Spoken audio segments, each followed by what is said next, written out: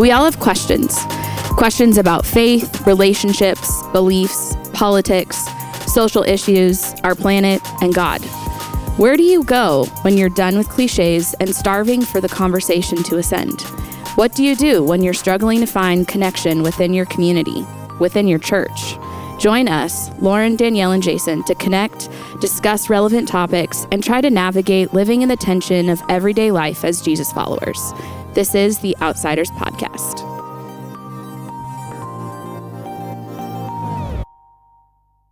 Hello, and welcome back to another episode of the Outsiders Podcast. Let's go! I'm Lauren, and I'm joined by my wonderfully awesome co-hosts, Jason and Danielle. Hi, guys. How are you guys doing? What's going on? I'm doing well, thanks. How are you, Lauren? You know, I'm a little nervous about our episode. I'm going to be really honest. But that's good. I feel like nervous is good. That means you care, right? If you didn't care, you wouldn't be nervous. Yeah, that's true. If you could hear my heart beating right now, it'd be very, very loud. Will you just hold the microphone up? Yeah. It's like to my neck. You can just feel it. Yeah. So today we are doing an episode that I think is really important for us to talk about. It's kind of dominating a lot of headlines that's been happening the last 6 months of this incredibly interesting year that is 2020. So today's episode is part one of a part two that we're talking about Black Lives Matter. And I'm just going to interject right quick. And I love the way you said that because I think that's true. A topic that is dominating the headlines. In other words, it's not like it just showed up all of a sudden. Now it just happens to be captured.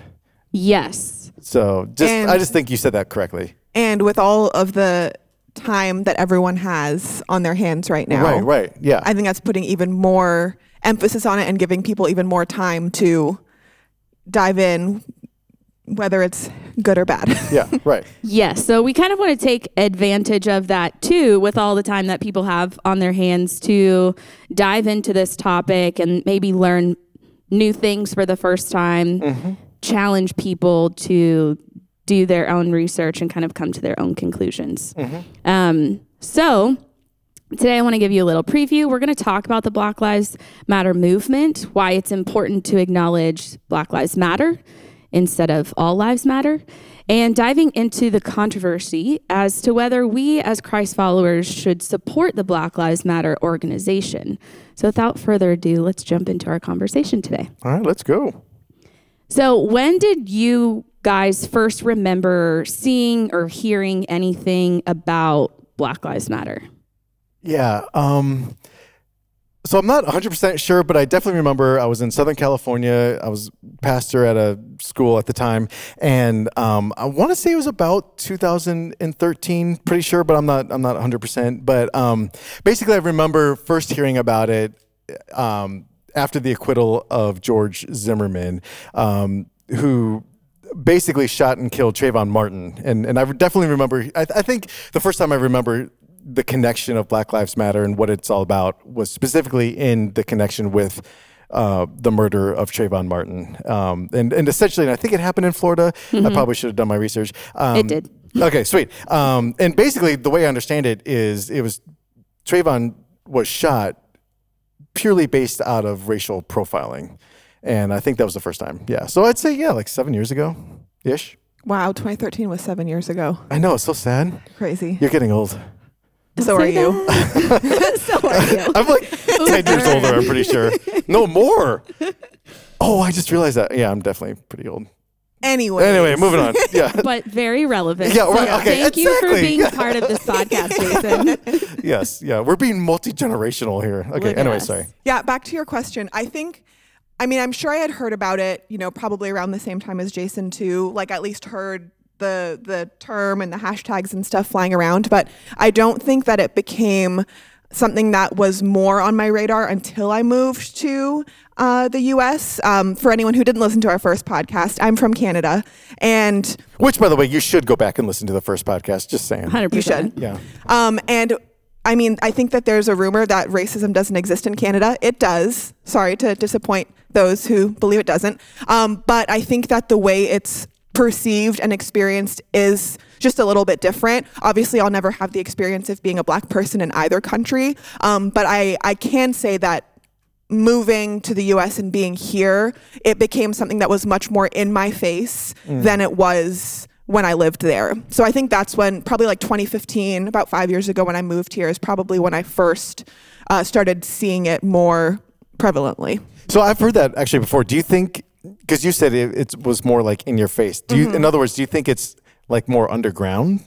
Well, I think it depends too. Like, I lived in Toronto, big city, pretty diverse. Yeah. And then I came to Ohio. So I think that It's actually the exact opposite. Did you hear the disdain in my voice when I said Ohio? But I think cool. that in itself makes a huge difference. Like, even if I were in the US living in like New York and then moving to Ohio. For sure. So I don't know that it has anything to do with the countries or if it's just my change of, where kind of I lived. But yeah. Yeah, I think for me, it was also with Trayvon Martin. Around that time, my parents were living in Florida. And so it was just something that was a part of conversations when I would call. And to give some people some background, I'm biracial. My mom is white. My dad is Black. And so there's been a lot of conversations around race that we've just had my entire life. And a lot of the places that we lived, there was just a way that we lived that my parents wanted to be very protective of what my brother and I experienced in being able to experience everything, but also openly talking about the racism and discrimination and that sort of thing that we had experienced as an interracial family. And so especially where they lived, there was a lot of racial tension there. So it was just kind of at the forefront of my mind. But for me, I think it really hit home around 2016. I love football. And so every fall, like every Bears, Sunday, not the Bears. No, I'm a Patriots fan. And Sorry. This is going to be Hockey. awkward. Woo. Yeah. We're just going to end the podcast right there. Okay. And so seeing Colin Kaepernick kneel and kind of the message of why that became a very hot topic amongst my friends and just talking a lot more about what Black Lives Matter means and what he was standing for while kneeling. So that's kind of how it was come to like the forefront of my mind and kind of understanding the movement, the organization, the phrase. Which a lot of athletes and even entire, associations, right? The NBA and the MLB, are focusing on it now. But if I'm not mistaken, Colin was really the first professional athlete. Right. Yes, to come out and say something. And I think as time went on, you started seeing other athletes that were kneeling in solidarity with him. I think of Megan Rapinoe. She's a soccer player, female soccer player. Yep, I remember. You had a lot of around the time that Eric Gardner was killed, NBA players wearing I Can't Breathe shirts. So I think that the sports world kind of, those who did embrace Colin for what he was standing for and using their platform to speak.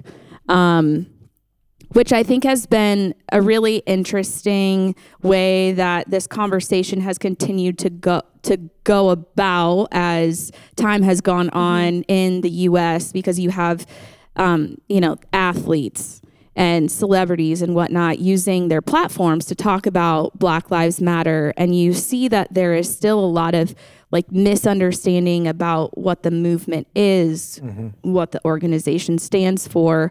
And now, because we're all sitting at home and don't really have much to do, whenever there is another trending hashtag, because another person was unnecessarily killed, not that anyone is necessary needs to be killed, but then it just kind of brings it to the forefront of our minds. So I want to talk a little bit about the Black experience in America. And before I get into this, I really want to kind of put a disclaimer out there that as we talk about this, like Jason and Danielle and I have kind of talked about, it's a little bit uncomfortable, and this is a very like open and raw conversation, and we're going to do the best that we can to navigate the conversation. We're not going to have all the answers. We're not going to answer all of the questions that you as our listeners may have going through your mind as we're talking about this. But above all, we want to start the conversation and hope that it inspires you to do your own research. And if you have to start conversations with people in your life, if you haven't already, that this kind of helps give you some background information and the inspiration to do this. It's a difficult conversation. It's looking at ourselves as a country in the mirror and kind of pointing out a lot of the places that we've definitely gone wrong.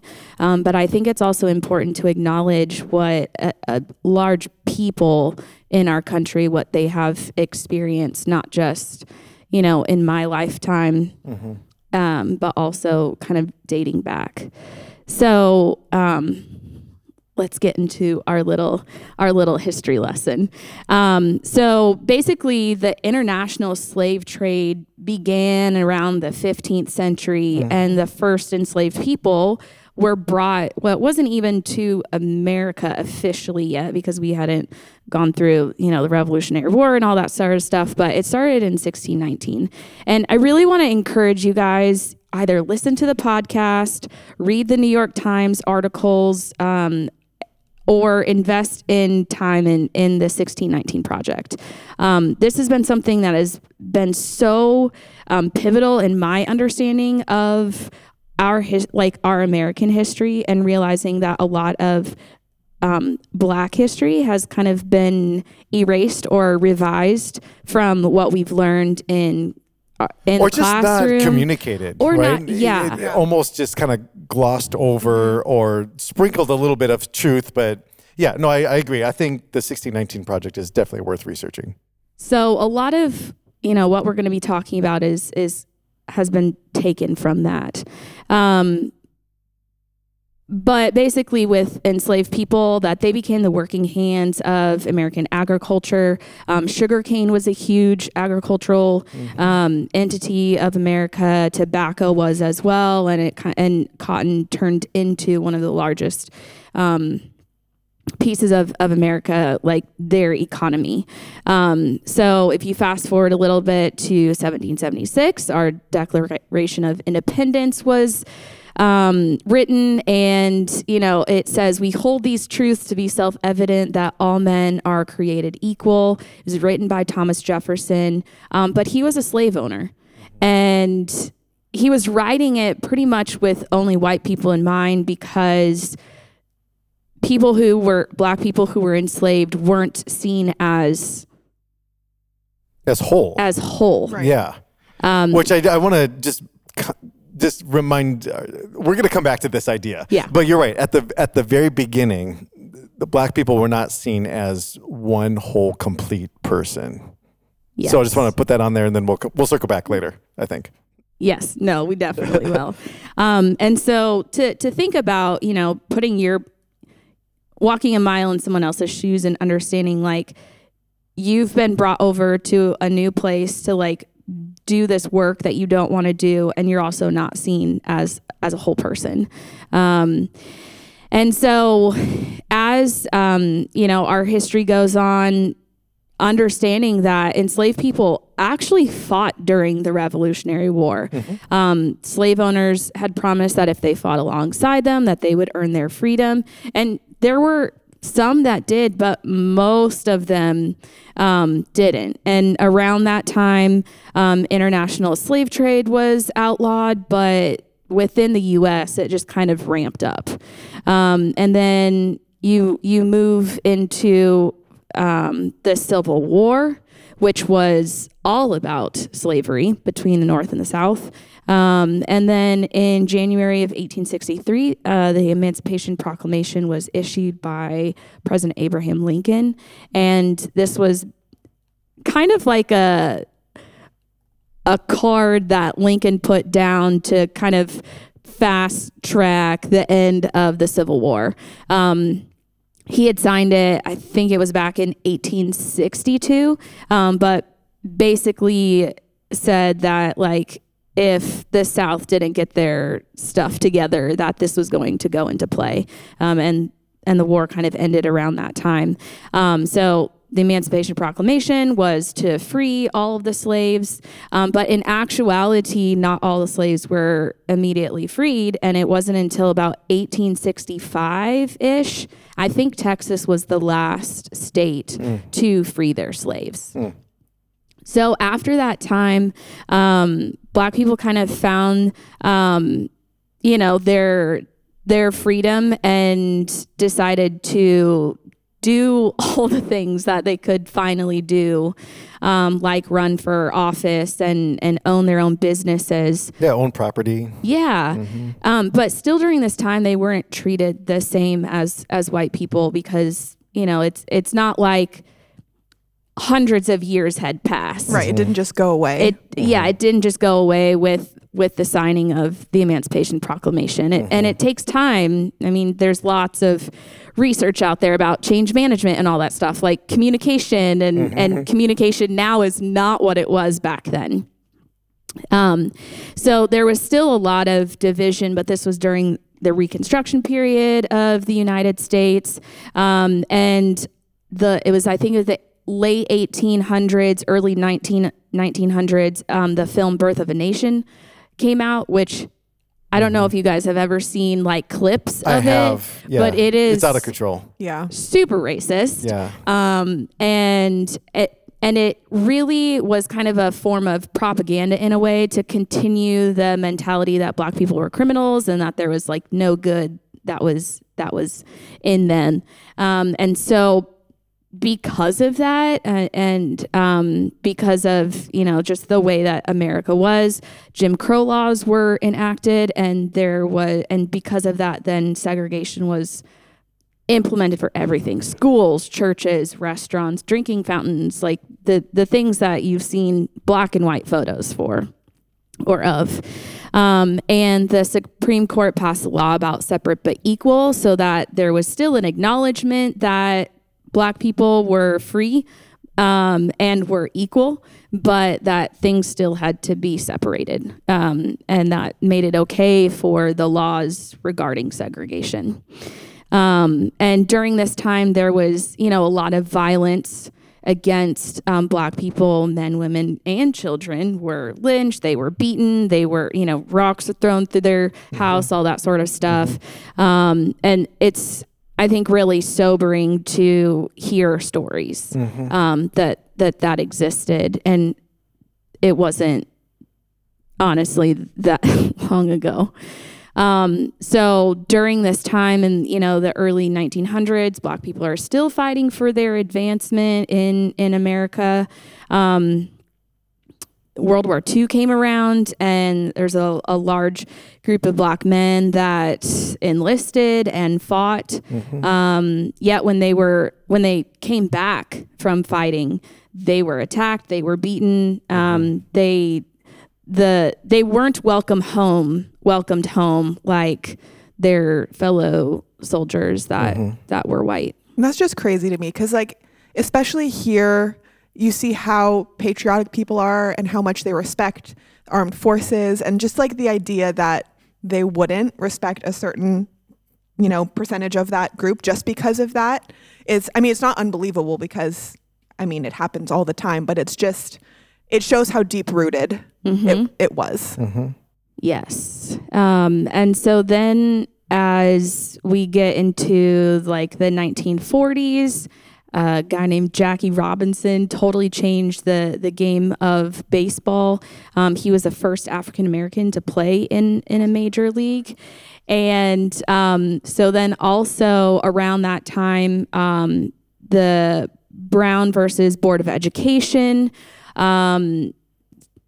trial, or Supreme Court, I can't think of the name right now, but essentially they're fighting to end segregation in public schools, and not every state complied. So that it was kind of a long process, which if anyone knows, our government, nothing happens quickly in that anyways.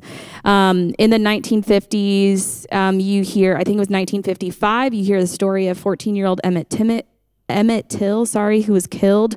And his mother insisted on having an open casket to bring public attention to his death. And that actually I think it was the acquittal of the two men who were eventually brought to trial for his murder. That started the Montgomery citywide bus boycott, which brings in Rosa Parks and Martin Luther King Jr. into our history. And as time goes on, there's still in the 60s lots of violence toward Black people. This is around the time that it's kind of the heart of the civil rights movement. And this violence, especially in the South and especially by the KKK, is probably dominating headlines like what we're seeing today, including the Birmingham church bombing that killed 4 Black girls. That actually happened like in mid-September. So it was around this time, back in the 60s that took place. And so during this time, you have the March on Washington, where Martin Luther King Jr. in his very famous "I Have a Dream" speech. You have the Civil Rights Act and the Voting Rights Act that's passed during this time. There's a lot of other things that kind of took place in the 60s. And it's so interesting as this has kind of, come up of asking like my grandma or my dad, like what was life like living during this time? Because it wasn't that long ago. And so you see these things that are like so pivotal in our history, like who Martin Luther King Jr. was, in the realm of the civil rights movement and what he stood for. You have Malcolm X, you have, the Black Panthers, you have all of these Black leaders that are rising up. You have John Lewis's that are inspired to do something because of what their experience is.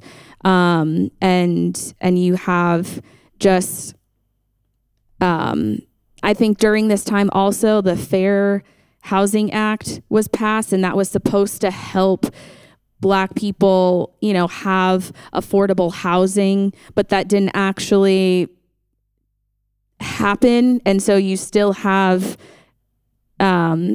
these kind of places where Black people are living versus where white people are living. I think you're talking about redlining, right? Yeah. So, right. They would take these sections of the city and essentially kind of discriminate, and kind of fence off certain areas for banks and investments and that sort of thing. And specifically, they would have sections for Black people and people of color. Yeah. Yes. And so just to fully understand the disadvantages that Black people up until this point have experienced, right?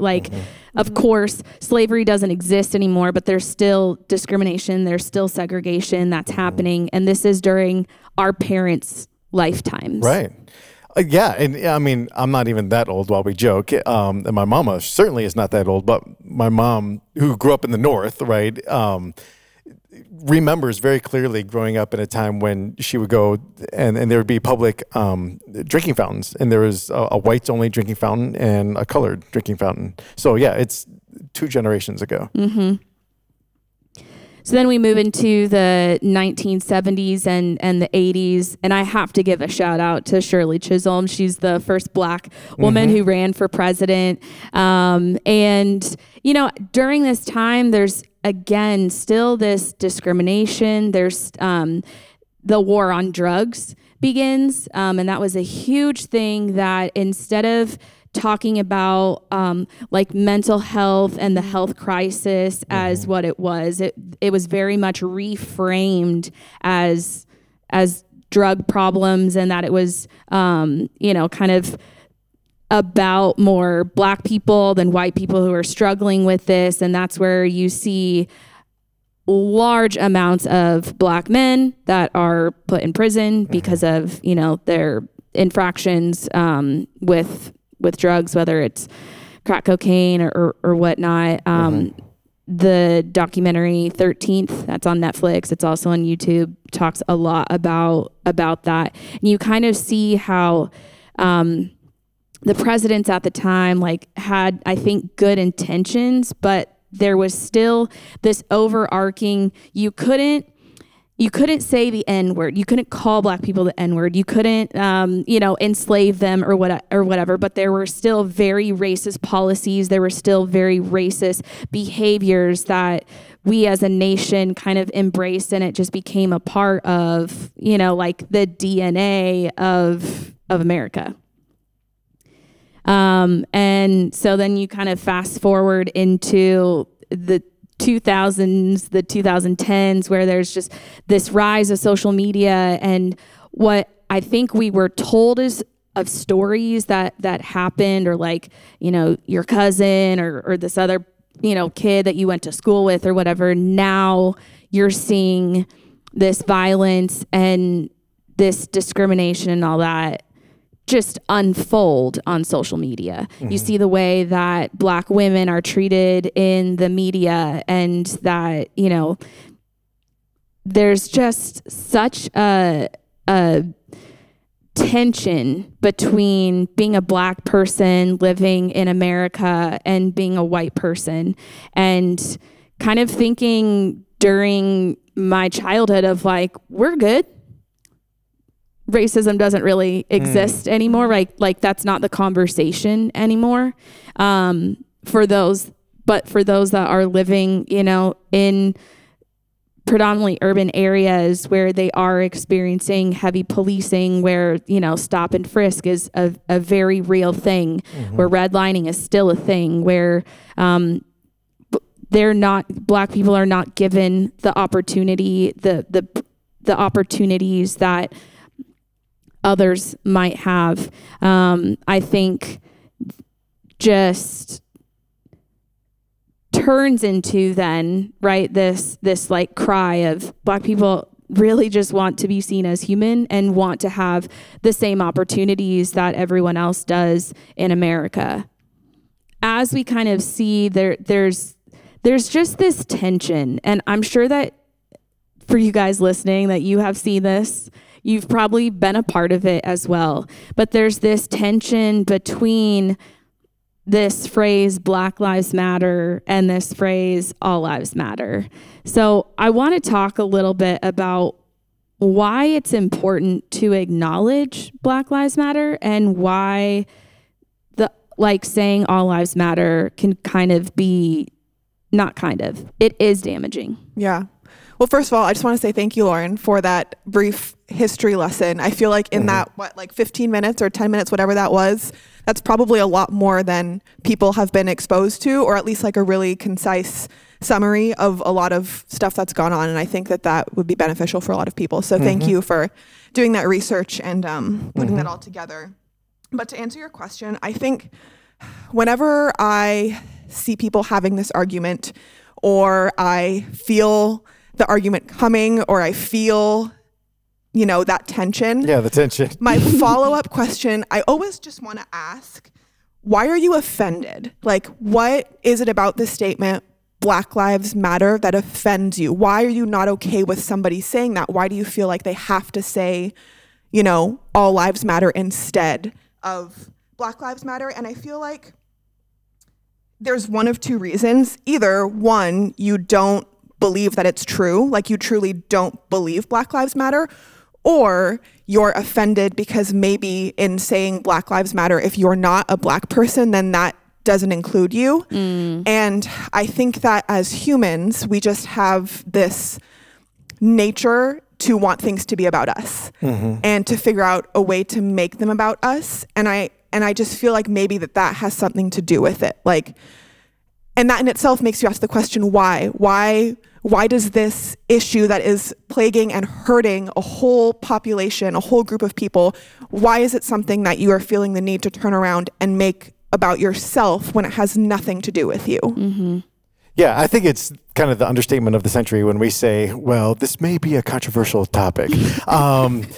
Really, if you question that, then you just kind of live in a cave. And yeah, I agree. I think, at least the people that I talk to, I feel like when people hear that phrase or those three words, Black Lives Matter, we can kind of break it down into like four different types of people, right? Like, I feel like there are four different types of people. When they hear that phrase, Black Lives Matter, the responses, I think there are four different ones. Like, one is kind of like what you're saying, like just total indifference. They're like, yeah, I guess, right? Or and then they just kind of brush it aside, or like, oh, that's just the hot topic of the summer, but right. We're just going to move on. Or people who just don't care because they have the luxury of not having to care. Right, exactly, because they do have that luxury, that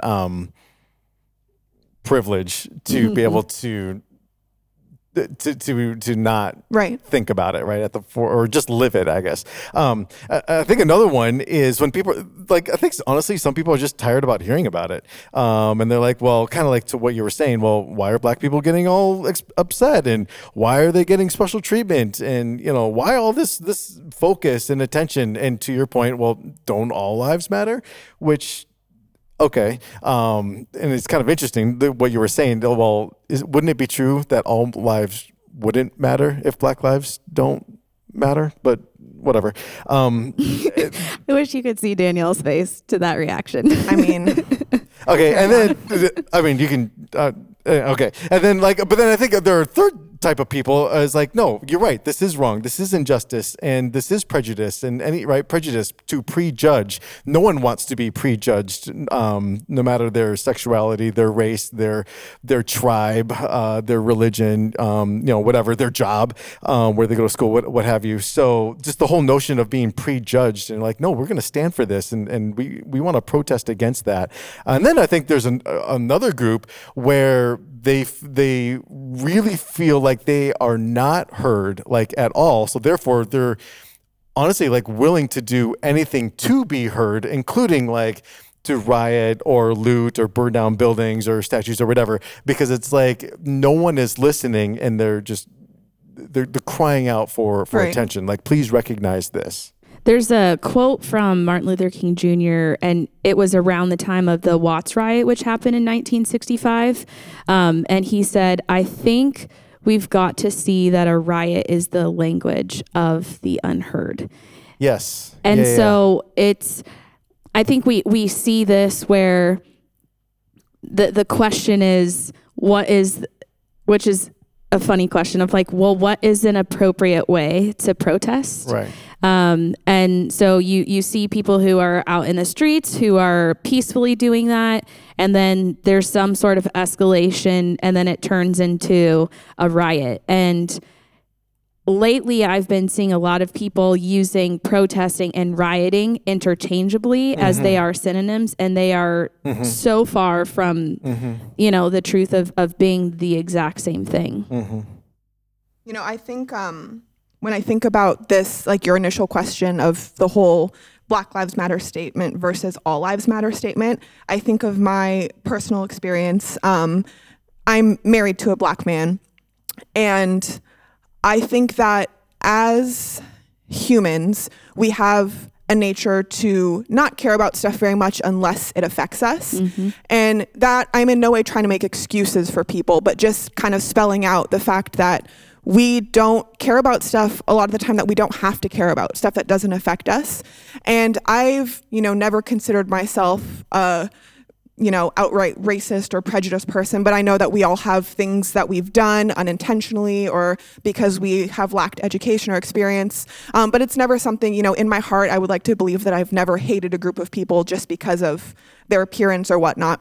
But I can say that after marrying Patrick, my eyes were opened so much wider to the issues of racism against Black people and Black men specifically, because it suddenly was so important to me. And it's so weird to wrestle with that reality, because like in some ways I feel shameful that I didn't care about it more before it was relevant to me. But at the same time, I think that that's kind of how humans are hardwired. And so there's this tension of how do you fit into this conversation, or not fit into the conversation, but how do you find connection to the conversation when you don't necessarily have that personal meaning that's drawing you towards it, you know, like, because not everyone is going to be Black or have a Black sibling or a Black parent or a Black best friend or a Black husband or wife. And so how do you make it matter to you the way it mattered to me so much more when I had a person? It wasn't a movement about a group of people. It was a movement about the person that I love the most in my life. It's not just a topic. Right. Yeah. It's my other half at this point, you know? Right. And I think that that's such a hard thing to wrestle with and to try to explain to other people. Like, you should care not because it's connected to a person, but because this matters. Right. And from my experience, I see how connecting it to a person changed that for me. Right. Yeah, no, that makes sense. And I think also by saying Black Lives Matter, you're not, I think a lot of times we think it's this or this, right? It's Black Lives Matter or all lives. No. Like, just think about that. That makes zero sense. And just one quick, relatively stupid, but I think because it's stupid, it makes the point even clearer, right? That, like, you know, if I go home and I'm just hanging out with my kids, we're playing basketball because that's their thing right now, and right, like the neighbor's house is on fire, and then it's like, oh, well, the neighbor's house is on fire. Well, that sucks, right? So we call 911, and all the fire trucks come rolling up, and let's just, you know, so that they're on their way to take out the fire of my neighbor, but when they show up, I'm like, hey, my house matters too, so do something for my house, right? And which is just so ludicrous. Like that's like saying, okay, I'm going to divert them. Don't go to my neighbor whose house is on fire. Come to my house, because don't all homes matter? It's like, yeah, but my house isn't on fire right now. Like, that house, my neighbor's house is on fire right now. So go there, right? And so anyway, does that make sense? It does. Yeah. Very clearly to us. And yet. So that's why I'm saying, you know, just when you hear this idea of Black Lives Matter, it's not that all lives don't. It's just that all lives won't until Black Lives Matter. Correct. Yeah. So as we continue this conversation, I think something important that I have seen as all lives matter versus Black Lives Matter conversation comes up is the terminology white privilege. And I don't know how you guys feel about this. I'm actually really, really curious about, you know, like what your experience has been in having certain conversations about this. But there was this really, I think it was a couple years ago, a video that went viral, and it was, you know, like a PE class or something, and this teacher was trying to explain privilege to, he was outside. Yes, to his students. And I thought it was so good because it wasn't just a lecture, right? It was like people seeing how they can move forward through life based on the privilege that they have. Like, it could have zero to do with your personal decisions or anything that you've done in your life, but just like circumstances. Yeah, and I would actually say by far most of the, it like we had nothing to do with it. Yeah. Right? And you're just born. We're born. Sorry, I keep interrupting you almost because you're making pauses and I think I should talk, but you're not. No, go ahead. No, I was just going to say, I think that something that comes up a lot and that needs to be clarified when we say privilege in relation to whiteness and this conversation. I think a lot of people get really defensive because they're like, well, I didn't come from wealth, or I didn't come from a stable or comfortable upbringing, or I have been prejudiced against or hated against as well for X, Y, and Z reason. And I think it's important to say, you know, if we were talking about poverty, then you're, you know, growing up from, you know, in a poor household, like that would be incredibly relevant. And, you know, you're right, you didn't come from privilege in that respect, in respect to money, but that's not what this conversation is. You know, we're not saying that you had life easy, and we're not saying that, you know, everything was just handed to you. We're just saying when it comes to the sheer color of your skin, nothing else, if two people were completely the same and that was the only thing that was different, you have a leg up because you're white and the other person is black. or not white. Yeah, and I think it's important to acknowledge that, yes, slavery happened quite a while ago, but the way that our nation was founded was on this kind of us versus them mentality. And that doesn't, we've talked about this even earlier in this podcast, like that doesn't just go away. The way that your grandparents experienced life is passed down then to your parents and the way that they experience life, and then is passed down through you and how you experience life. And so I know, even as a biracial woman, that I have certain privilege in comparison to my friends who are African American, basically because my skin is lighter than theirs. Mm-hmm. That I can kind of be racially ambiguous, whereas they don't. There's no, there's no way for them to get through life without being black. There's mm-hmm. just right. isn't. Mm-hmm. And on a similar note, like for our listeners, I'm half Japanese, and I've always identified very, very strongly with my Japanese side of the family and my culture. And some say I look it, some say I don't, but I've had to acknowledge that I get to move through the world as a white person. I am a white passing woman, and it doesn't matter what else is there. I get to move through the world in a way that allows me to be privileged. And that's something that I have to own and decide, what am I going to do with that? Like, what am I going to use my privilege for? Yeah, I think that introduces the conversation of what does it mean to be an ally? And so for those of us who do have the privilege of walking through life in a very different way, it's part of our responsibility, I think, as being human, to call things for what they are and to bring things to the light. I think, for a long time, and even still today, that there are a lot of disadvantages that Black people have, and we've been speaking about it for years and years and years. I think that's part of the importance of acknowledging the importance of saying Black Lives Matter. It's not just for Black people to say, but it's for everyone to acknowledge. Sure. And I think, honestly, and this might sound very controversial, but just hear my heart, just the phrase Black Lives Matter, and like, why are we even uttering that thought?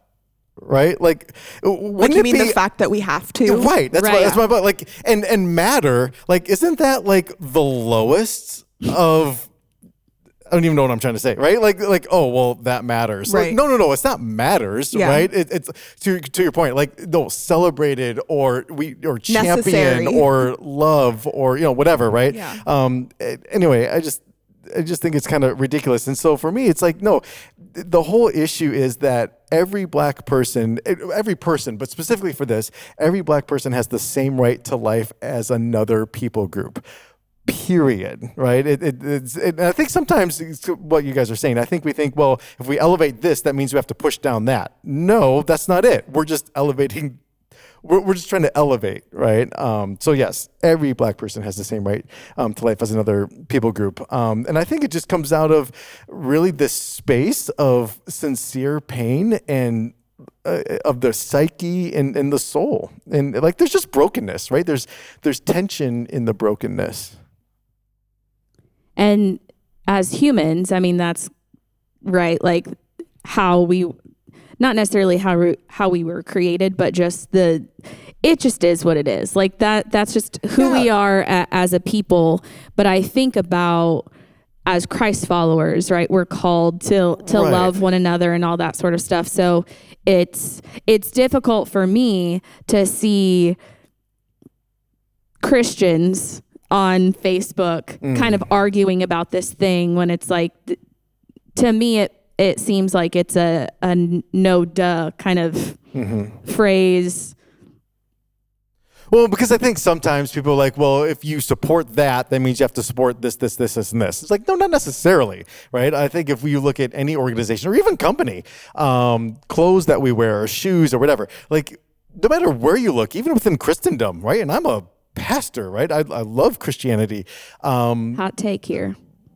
Right. But like, there are, I don't agree with everything, right? And so just because you support or stand for one thing doesn't necessarily mean you're going to, support everything, because not everything is perfect or complete or whatever. I think essentially though, like it kind of what you were saying, like we were created to reflect God. Okay, let's just say that, right? So when, for all you listeners that are, okay, just don't be bored for a second. But like in the scriptures, right, in Genesis, when it says that God created man, right, it specifically says that let us make man in our image, right? So it's plural. So in other words, there's a plurality to God. In other words, just God in and of himself is community, and so there's completeness in its whole. And so he goes to make man, or male, I guess I should say, and it's like, yeah, that's not complete because there is not community. So he needs a partner, right? So that there is relationship and there is community. And so it's when we are in community that we best reflect God, right? Because God is community. And this whole issue of, and then, right, we could talk about, okay, so then it was very good.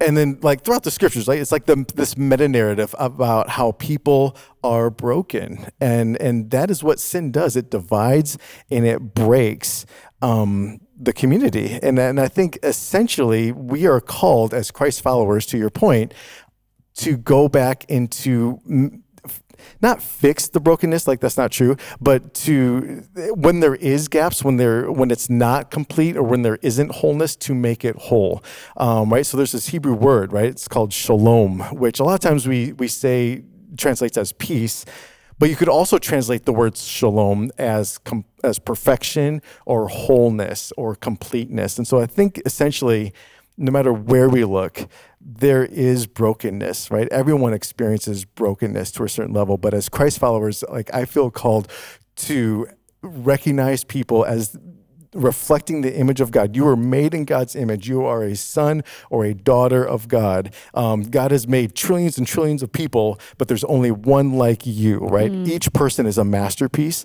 but you're broken. So we need to help. It sounds cheesy now that I say it. Help complete each other. That sounds weird, but right. But we need our role is for people to feel complete or whole. Does that make sense? You talk about the circle. Oh yeah. Okay, I wish you could see. Lauren gives me this like super weird look. I'm like, I don't know what that means. Yeah. So this is only episode 2, right? In episode 30, we'll know what that. Okay. So that's when Jason will be able to read my mind and just know. Yeah, we'll just we'll be in sync. But like, in sync. Okay, that was awkward. Okay, so like all of our math teachers back in the day, I'm sure there's some geometry teacher right now that's going to just start like seizing. But like all of our math teachers taught us that there's this idea of a complete a perfect circle. And so you have to get, what is it? You guys are intelligent. Is it a like compass? A protractor. Or a protractor.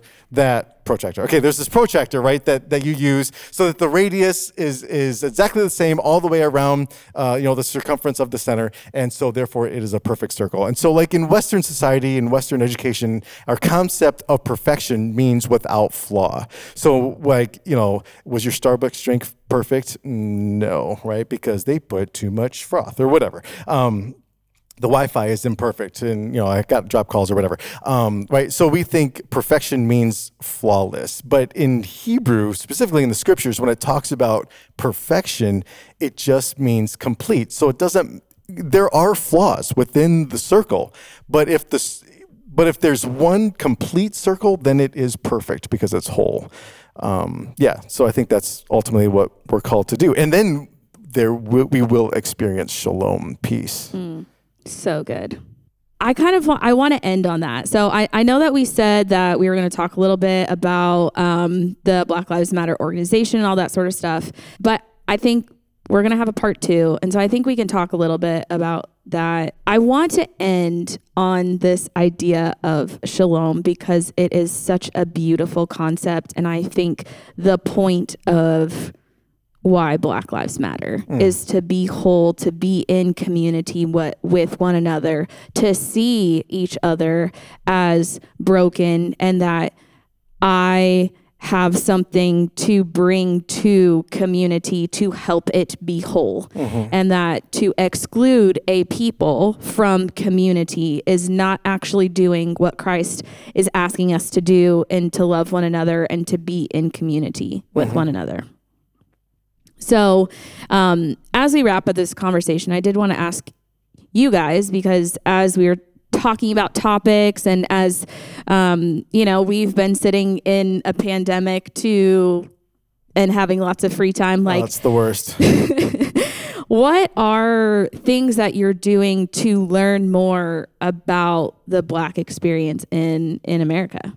Yeah, I think that's a really good question. I think that now more than ever, there are a lot of really great resources out there on, pretty much any platform you could ever ask for. There are books and podcasts and docuseries and documentaries and all sorts of stuff. And so I'm an avid reader. I've been doing a lot of reading and watching a lot of documentaries, and just trying to use some of the downtime and some of the very accessible ways to get more information. And while we're talking about this, I do also just want to make the point that I think that it's our responsibility to educate ourselves and not to rely on the people of color in our lives who are actively experiencing this and going through all of these really painful and exhausting experiences. I think about my husband, and there have been times when I've asked him, do you want to watch this documentary with me? And he's like, no. And I know it's not because he doesn't think it's important, but it's because for me, it's education. And for him, it's seeing his experience,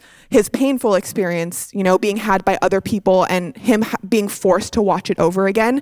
And I know it's exhausting. And, having Lauren as one of my best friends, I see how tired she is. I see how tired Patrick is, and all of the other important people in my life that do represent people of color. And I have become very sensitive to wanting to protect their energy and to protect their mental health. And so I think as you go through looking for resources and trying to educate yourself, just keep that in mind so that we can make sure that we're taking care of the people that are important to us.